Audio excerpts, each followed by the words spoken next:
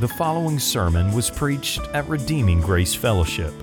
For more information about RGF, please visit our website at www.rgf.church. Please feel free to make copies of this sermon or distribute to friends and family. But please do not charge for those copies or alter the content in any way. If you'll turn in your Bibles to Galatians chapter 5. But I say, walk by the Spirit, and you will not gratify the desires of the flesh. For the desires of the flesh are against the Spirit, and the desires of the Spirit are against the flesh.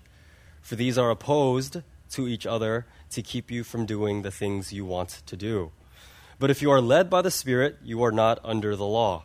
Now the works of the flesh are evident: sexual immorality, impurity, sensuality, idolatry, sorcery, enmity, strife, jealousy, fits of anger, rivalries, dissensions, divisions, envy, drunkenness, orgies, and things like these. I warn you, as I warned you before, that those who do such things will not inherit the kingdom of God. But the fruit of the Spirit is love, joy, peace, patience, kindness, goodness, faithfulness, gentleness, self-control. Against such things there is no law. And those who belong to Christ Jesus have crucified the flesh with its passions and desires. Amen. Let's pray. Father, we thank you and we praise you, as we read in Psalm 107 before, because we have been redeemed, and may we proudly say so. God, we want to now walk by the Spirit. We want to, Jesus, walk with you and in you. Father, we want to live lives that honor you, but not by our own strength, but by the grace that you give. And Father, as we look at your word tonight, I pray that your people, we as your people, would hear a better sermon than the one that is preached by the power of the Holy Spirit. The Spirit of the living God who dwells in us is able to give life to our mortal bodies. I pray that we would trust that that is true. And as we behold Jesus, we pray that you would allow our faces to be radiant. You said those who look to you are radiant. And so we want to leave even a little bit more deeper in love with Jesus than when we came in. We pray that you would make this happen by your grace, through your Spirit, by the power of your word, to your glory. We pray this in Jesus' name. Amen. All right. It is good to be back. Under the sovereignty of God, to be here on Sunday and back here on Wednesday. So it is good to be here. I haven't been to such a small or smaller congregation in a while, because North Shore is what it is, and so I just love the family aspect of it, and we're just here for Christ and to have Him and to see Him and to spur one another on. So let us do just that. I know Redeeming Grace Fellowship has been going through the fruit of the Spirit during Wednesday night worship, and I have the 8th of the 9th one, which is gentleness. It is the fruit of the Spirit, which is gentleness. I know someone who grew up in a very traditional, Eastern, strict, harsh, and rash household. For those of us, very few of us, including myself, who are from the East or grew up in an Eastern home, we know that the demand and the standard for performance and obedience and just listening are held extremely high. And that can be a good thing or a bad thing. Right? And so some of us from the East, or those of us who have grown up in Eastern homes, at least for me, we have grown up under a lot of harshness and a lot of rashness, a lot of strictness, snappiness, and quick to angerness. And so it was with this someone I'm very close to. He tells me about how his main parents got married multiple times and therefore multiple divorces. He tells me when he was growing up about how his home was such a war zone for emotional and psychological and physical, sometimes, disaster. At one point in his life, although now much better, when things were at its worst, his main parents would come home, slam doors, stomp through the house, and harshly and severely yell at him and his sister because the kitchen light was left on or because the window was left open when the AC was on. At the smallest of mistakes, there would be the most fiercest anger. He even told me at one point that he wrote out a long list of things that he would have to keep so that his parent would not lose steam when they came home. Talk about walking on eggshells. I remember how he would tell me that I would even see it for myself in him, the fact that he himself would bring this harshness and this rashness and this quick-to-angerness into other relationships outside of his home. And so that is an example of what gentleness is not. Gentleness is not harsh and rash and mean and angry and rudely frank and direct, quick to anger and quick to wrath.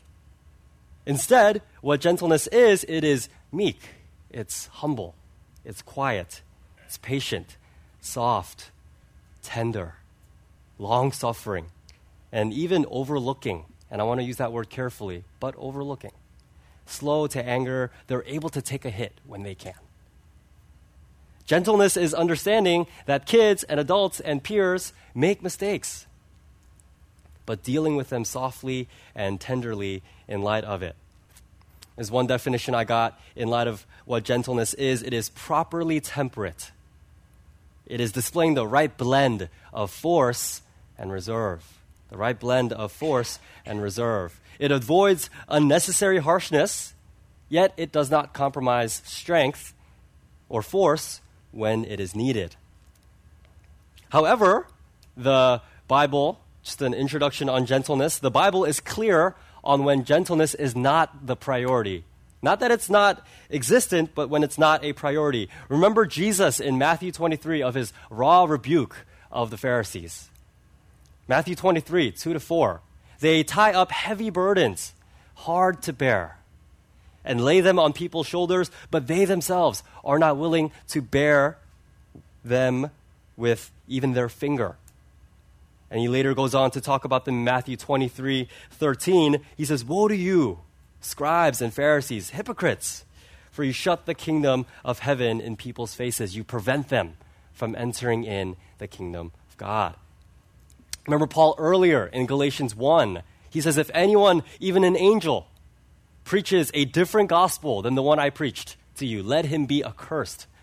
Let him be anathema, as they say. Let him be cursed. He talks about the Judaizers, the people who are tricking the Galatians into thinking that by works they gain merit before God. He says in Galatians 6:13, for even those who are circumcised do not themselves keep the law. They're telling you to keep the law, but they don't even keep it. But they desire to have you circumcised so that they could show off about you. They could boast in your flesh. They want to take advantage of you. Don't fall for it. I was listening to one of my favorite preachers. His name is Paul Washer. He says as he so fiercely preaches, he says if anyone puts anything between you and Christ, any work between you and Christ, send them to me and I'll make sure it never happens again. I trust Paul Washer. It is these issues that where gentleness is not a priority, is heavy, God relationship interrupting, legalistic, gospel issues, where the relationship with God, the core of it is being interrupted. And so that is a broad stroke on gentleness, but let us dive a little deeper. If you're a note taker, I have 3 points for you as we navigate through our time. Point 1 is a root appeared. A root appeared. I know it sounds weird, but I'll get to it. Point number 2, a fruit exemplified. Point number 3, a fruit produced. A root appeared, a fruit exemplified, a fruit produced. Point 1, a root appeared. In the original language, or in the Greek root, I found 11 other appearances of the word gentleness in noun form. 11 other places that I found. There could be more, excluding Galatians 5 as we see it tonight. So I want to take a look at some of those appearances of the word gentleness in the Bible, in the New Testament, and make some humble observations. I have 2 observations for us tonight. Observation number 1 is that gentleness is to be displayed especially in light of correction and rebuke. Especially to be displayed gentleness in light of correction and rebuke. We see this repeatedly when this word is used. Just a few verses later, in Galatians 6, chapter 1, Paul, as he is giving application to the people in the Galatian church, he says, "Brothers, if anyone is caught in any sin, any transgression, you who are spiritual should restore him in a spirit of gentleness." If someone is caught sinning, right, see the language. Don't get quickly angry. Don't yell at them to get their act together, but restore him in a spirit of gentleness is what what God tells us through the Apostle Paul. See Paul to the Corinthians in 1 Corinthians 4:21. Paul says, "What do you wish? Shall I come to you with a rod or with love in a spirit of gentleness?"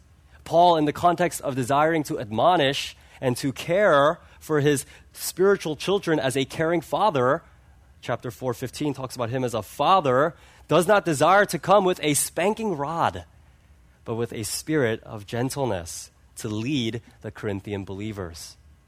Paul later goes on in his, fourth letter to the Corinthians, 2 Corinthians chapter 10, verse 1, "I, Paul, myself entreat you, I beg you, by the meekness and the gentleness of Christ," is what he says. Right? He himself explicitly names the manner in which he comes. As Paul is entreating and begging the Corinthians to obedience, he comes by the meekness and the gentleness of Christ Jesus our Lord. And this is in light of correction and rebuke and obedience. Paul is not strangling or prodding or forcefully dragging the Corinthian believers, but deals with them as a caring father and a nursing mother. 2 Corinthians 10, later on, he says, "I don't want to appear frightening to you in my letters." I don't want to be frightening. So he doesn't scare them into obedience. He goes in meekness, quietness, and gentleness. Please listen. Observation number 1, gentleness is displayed especially in light of correction and rebuke. And our second observation is that gentleness and humility are so closely bound together in the New Testament, at least from what I found. Meaning that in our living out of gentleness, our living it out, the two ought not to be separated, gentleness and humility. Look with me in Ephesians chapter 4, verse 2.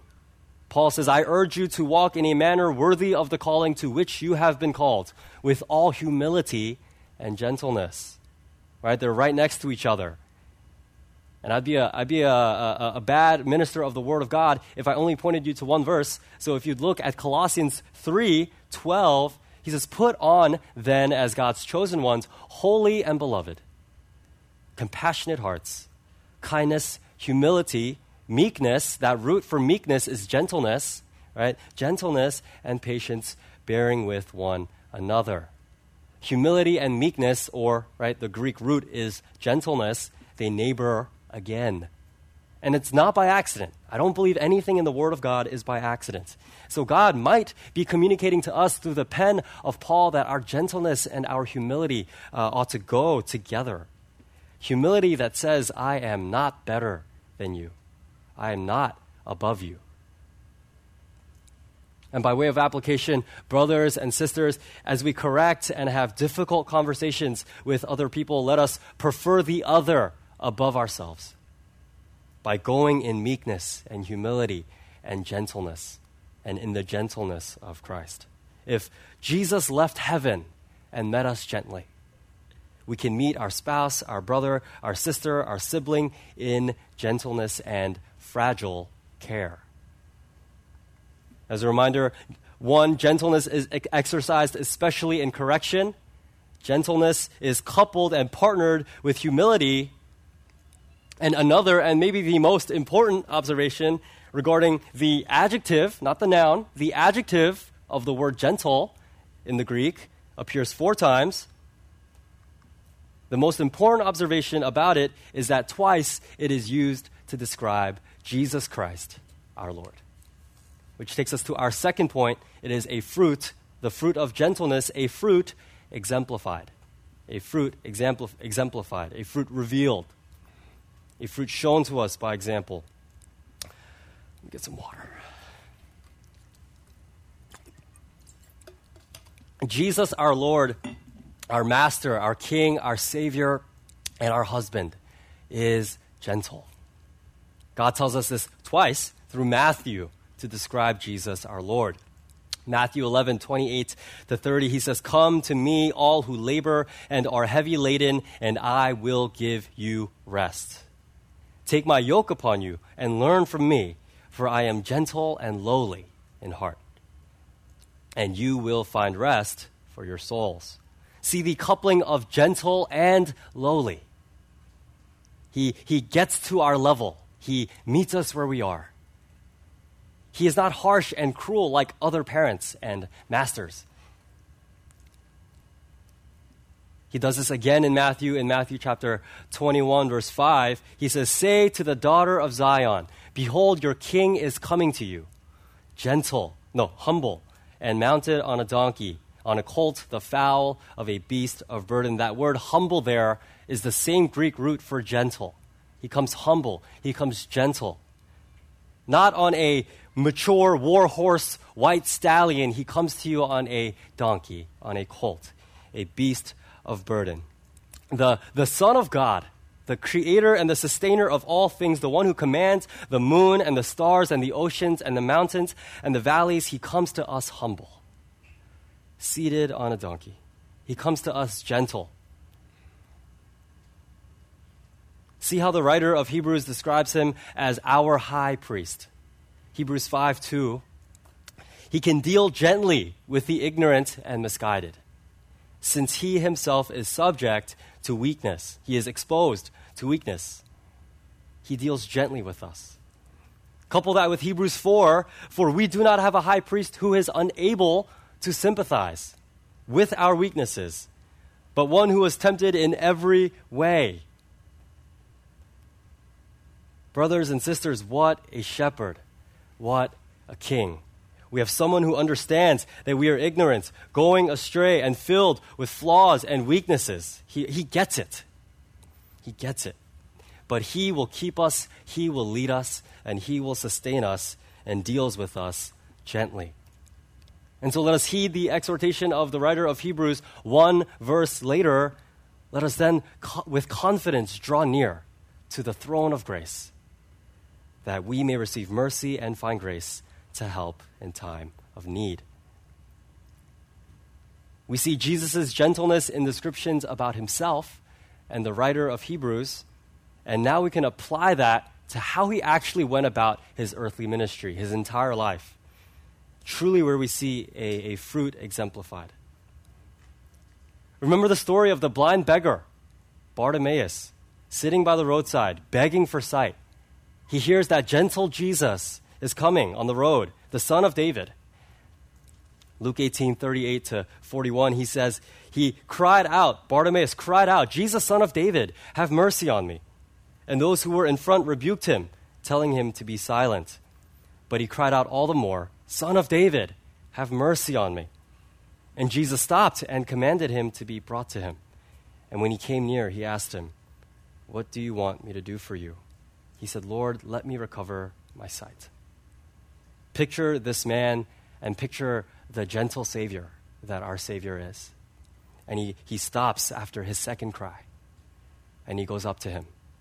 And Jesus, I can imagine him if he's sitting by the roadside. I can imagine Jesus getting on his knees. And he asks him in utter gentleness, "What do you want me to do for you?" And the beggar says, "Lord, I just want to see." Jesus says, "Okay, see." your faith has made you well. Jesus is a gentle Savior. Brothers and sisters, this is the same Jesus we walk with every day in our homes with difficult children, in our challenging and secular workplaces, in our never easy marriages, in our hard to deal with family members. He walks with us gently. James says, but he gives more grace, and he gently teaches us and leads us and walks with us. Remember Zacchaeus, the midget tax collector, right? The passage immediately after the no longer blind and begging Bartimaeus. Right? As you read your New Testament, you want to see that sometimes they categorize passages by theme, not necessarily in chronological order. And so right after that passage of the blind beggar, he goes to Zacchaeus, the midget tax collector in Jericho, the guy that nobody likes because of the heavy fees and taxes he collects on behalf of Rome, the very people who are ruling over them. And if he, the tax collector, was a Jew, he was probably even more hated because he's supposed to be on their side. But he's working for Rome and taking money for them instead. But this is the very person Jesus would come to seek and save. This is the very person that Jesus, our gentle Lord, says, I must stay at your house, Zacchaeus. Nobody likes you, but I must stay at your house. Luke 19, 5-7. And when Jesus came to the place, he looked up. He knew who he was looking for. Does our Lord make any mistakes? Whether it was the woman at the well or the blind beggar on the road, he knew who he was looking for. He looked up and said to him, Zacchaeus, hurry and come down, for I must stay at your house today. So he hurried and came down and received him joyfully. And when they saw it, they all grumbled. He has gone in to be the guest of a man who is a sinner. Oh, thank God he has gone into the house of a man who is a friend of sinners. We need such a man. We need such a man. I can imagine Zacchaeus 2,000 years ago. Me? The guy nobody likes? The guy everyone looks at weirdly when I come around to take their money because it's my job? Me? My house? Later, a few verses, Jesus would say, indeed, salvation has come to this house because he is a son of Abraham. He eats with sinners and he does it gently. Zacchaeus, hurry and come down. I must stay at your house. And ultimately, we see the gentleness and meekness of our Savior in so many other places. John said we could not even fit all that he did into a book because he did so many things. But we see it ultimately and perfectly and profoundly in the gospel. See the one of whom it is written in Isaiah chapter 50, verses 5 and 6. The Lord God has opened my ear, and I was not rebellious. How I took that as I was reading it was Jesus, I believe it is talking about him. He heard about the will of God to save his people. The Lord has opened my ear, and I was not rebellious. I turned not backward.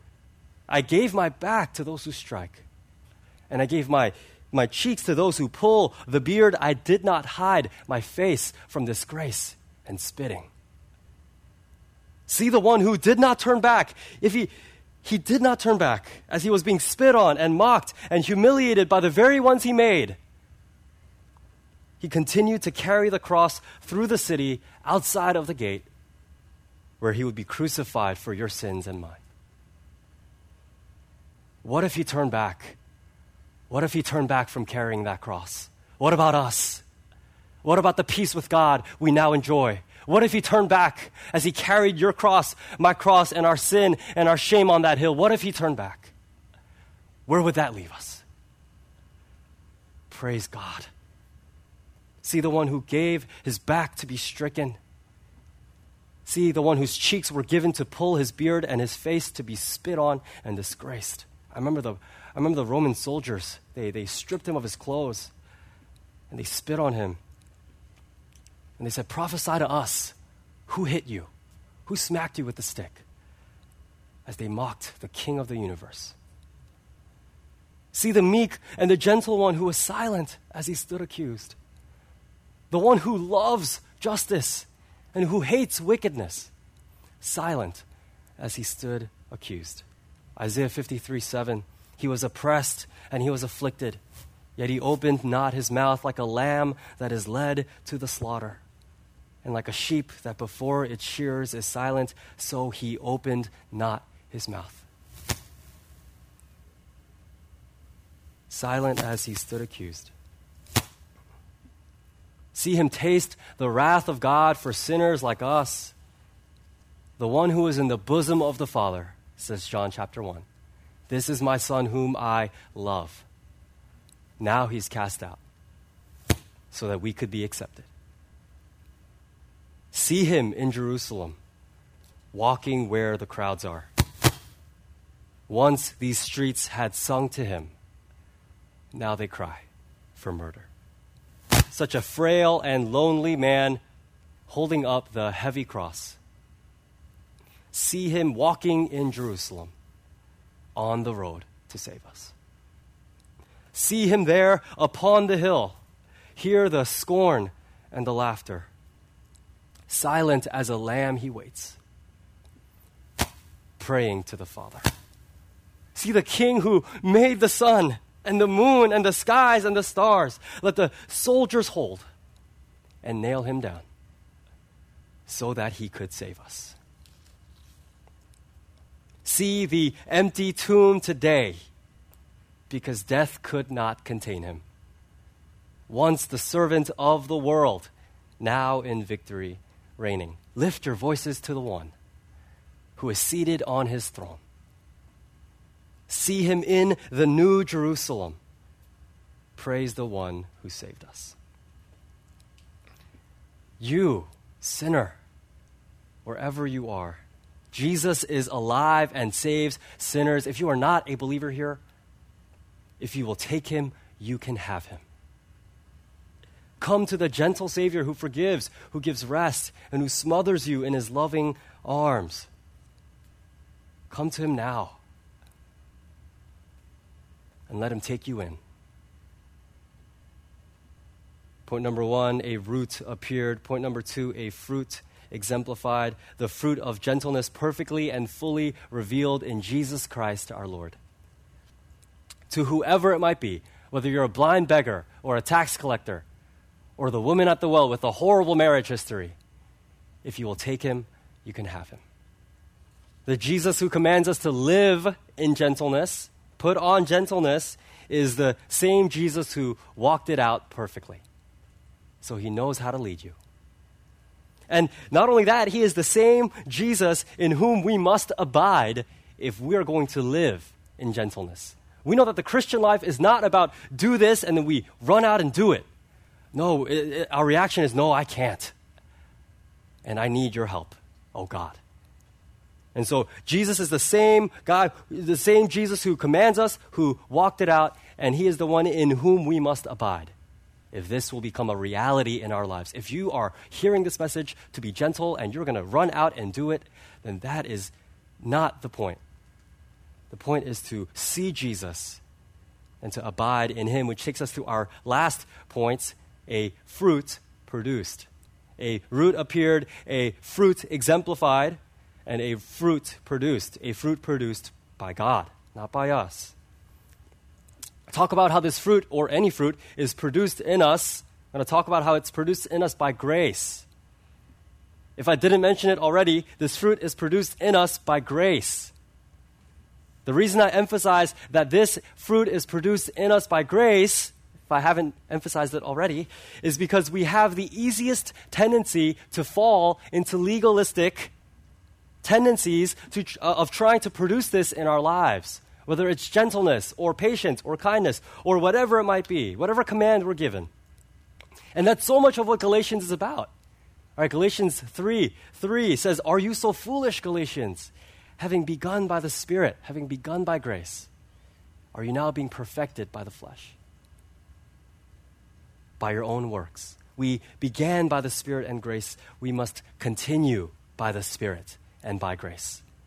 I love the song, "And All I Have Is Christ." It says, "Now all I know is grace." That's the life we live. We dare not think that our own works before God are as a result of our own works or efforts. Church attendance, Bible reading, prayer, Christian background, whatever you might put your hope in, oh, we dare not think that that is gaining us merit before God. Those are a product of His grace. In Pastor Caleb's opening message on the overview of Galatians, he exhorted every preacher to step in that pulpit, which I'm not on, but I'm on, same idea, right? Strictly exhorted to preach a gospel-centered message with not a sniff of legalism.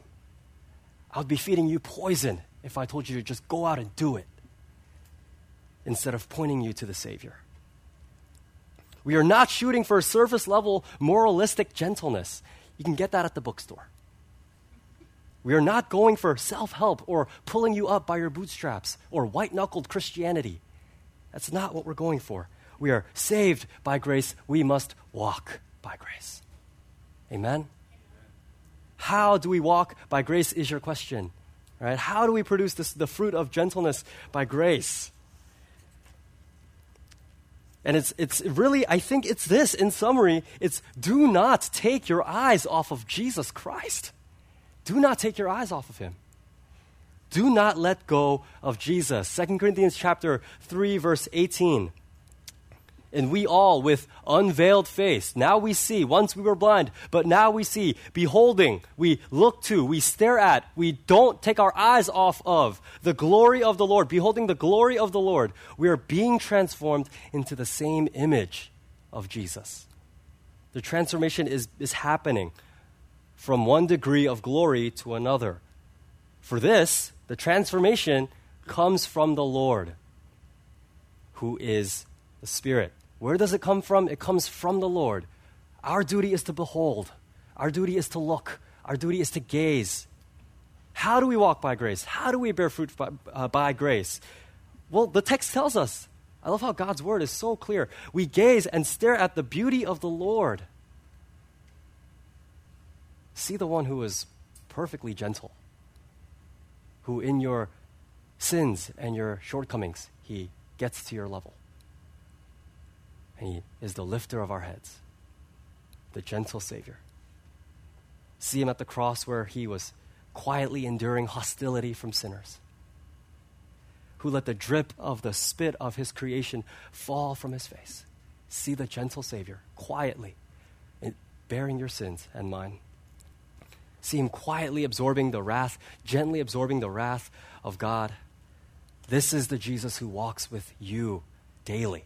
This is the Jesus who walks with us daily. So we gaze and stare at the beauty of the Lord, and as we do, the second part is we are being transformed. If that verse, it's not fine. We are being transformed. The transformation will take place.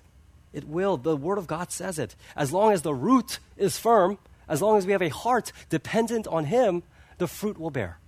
The fruit is not the priority.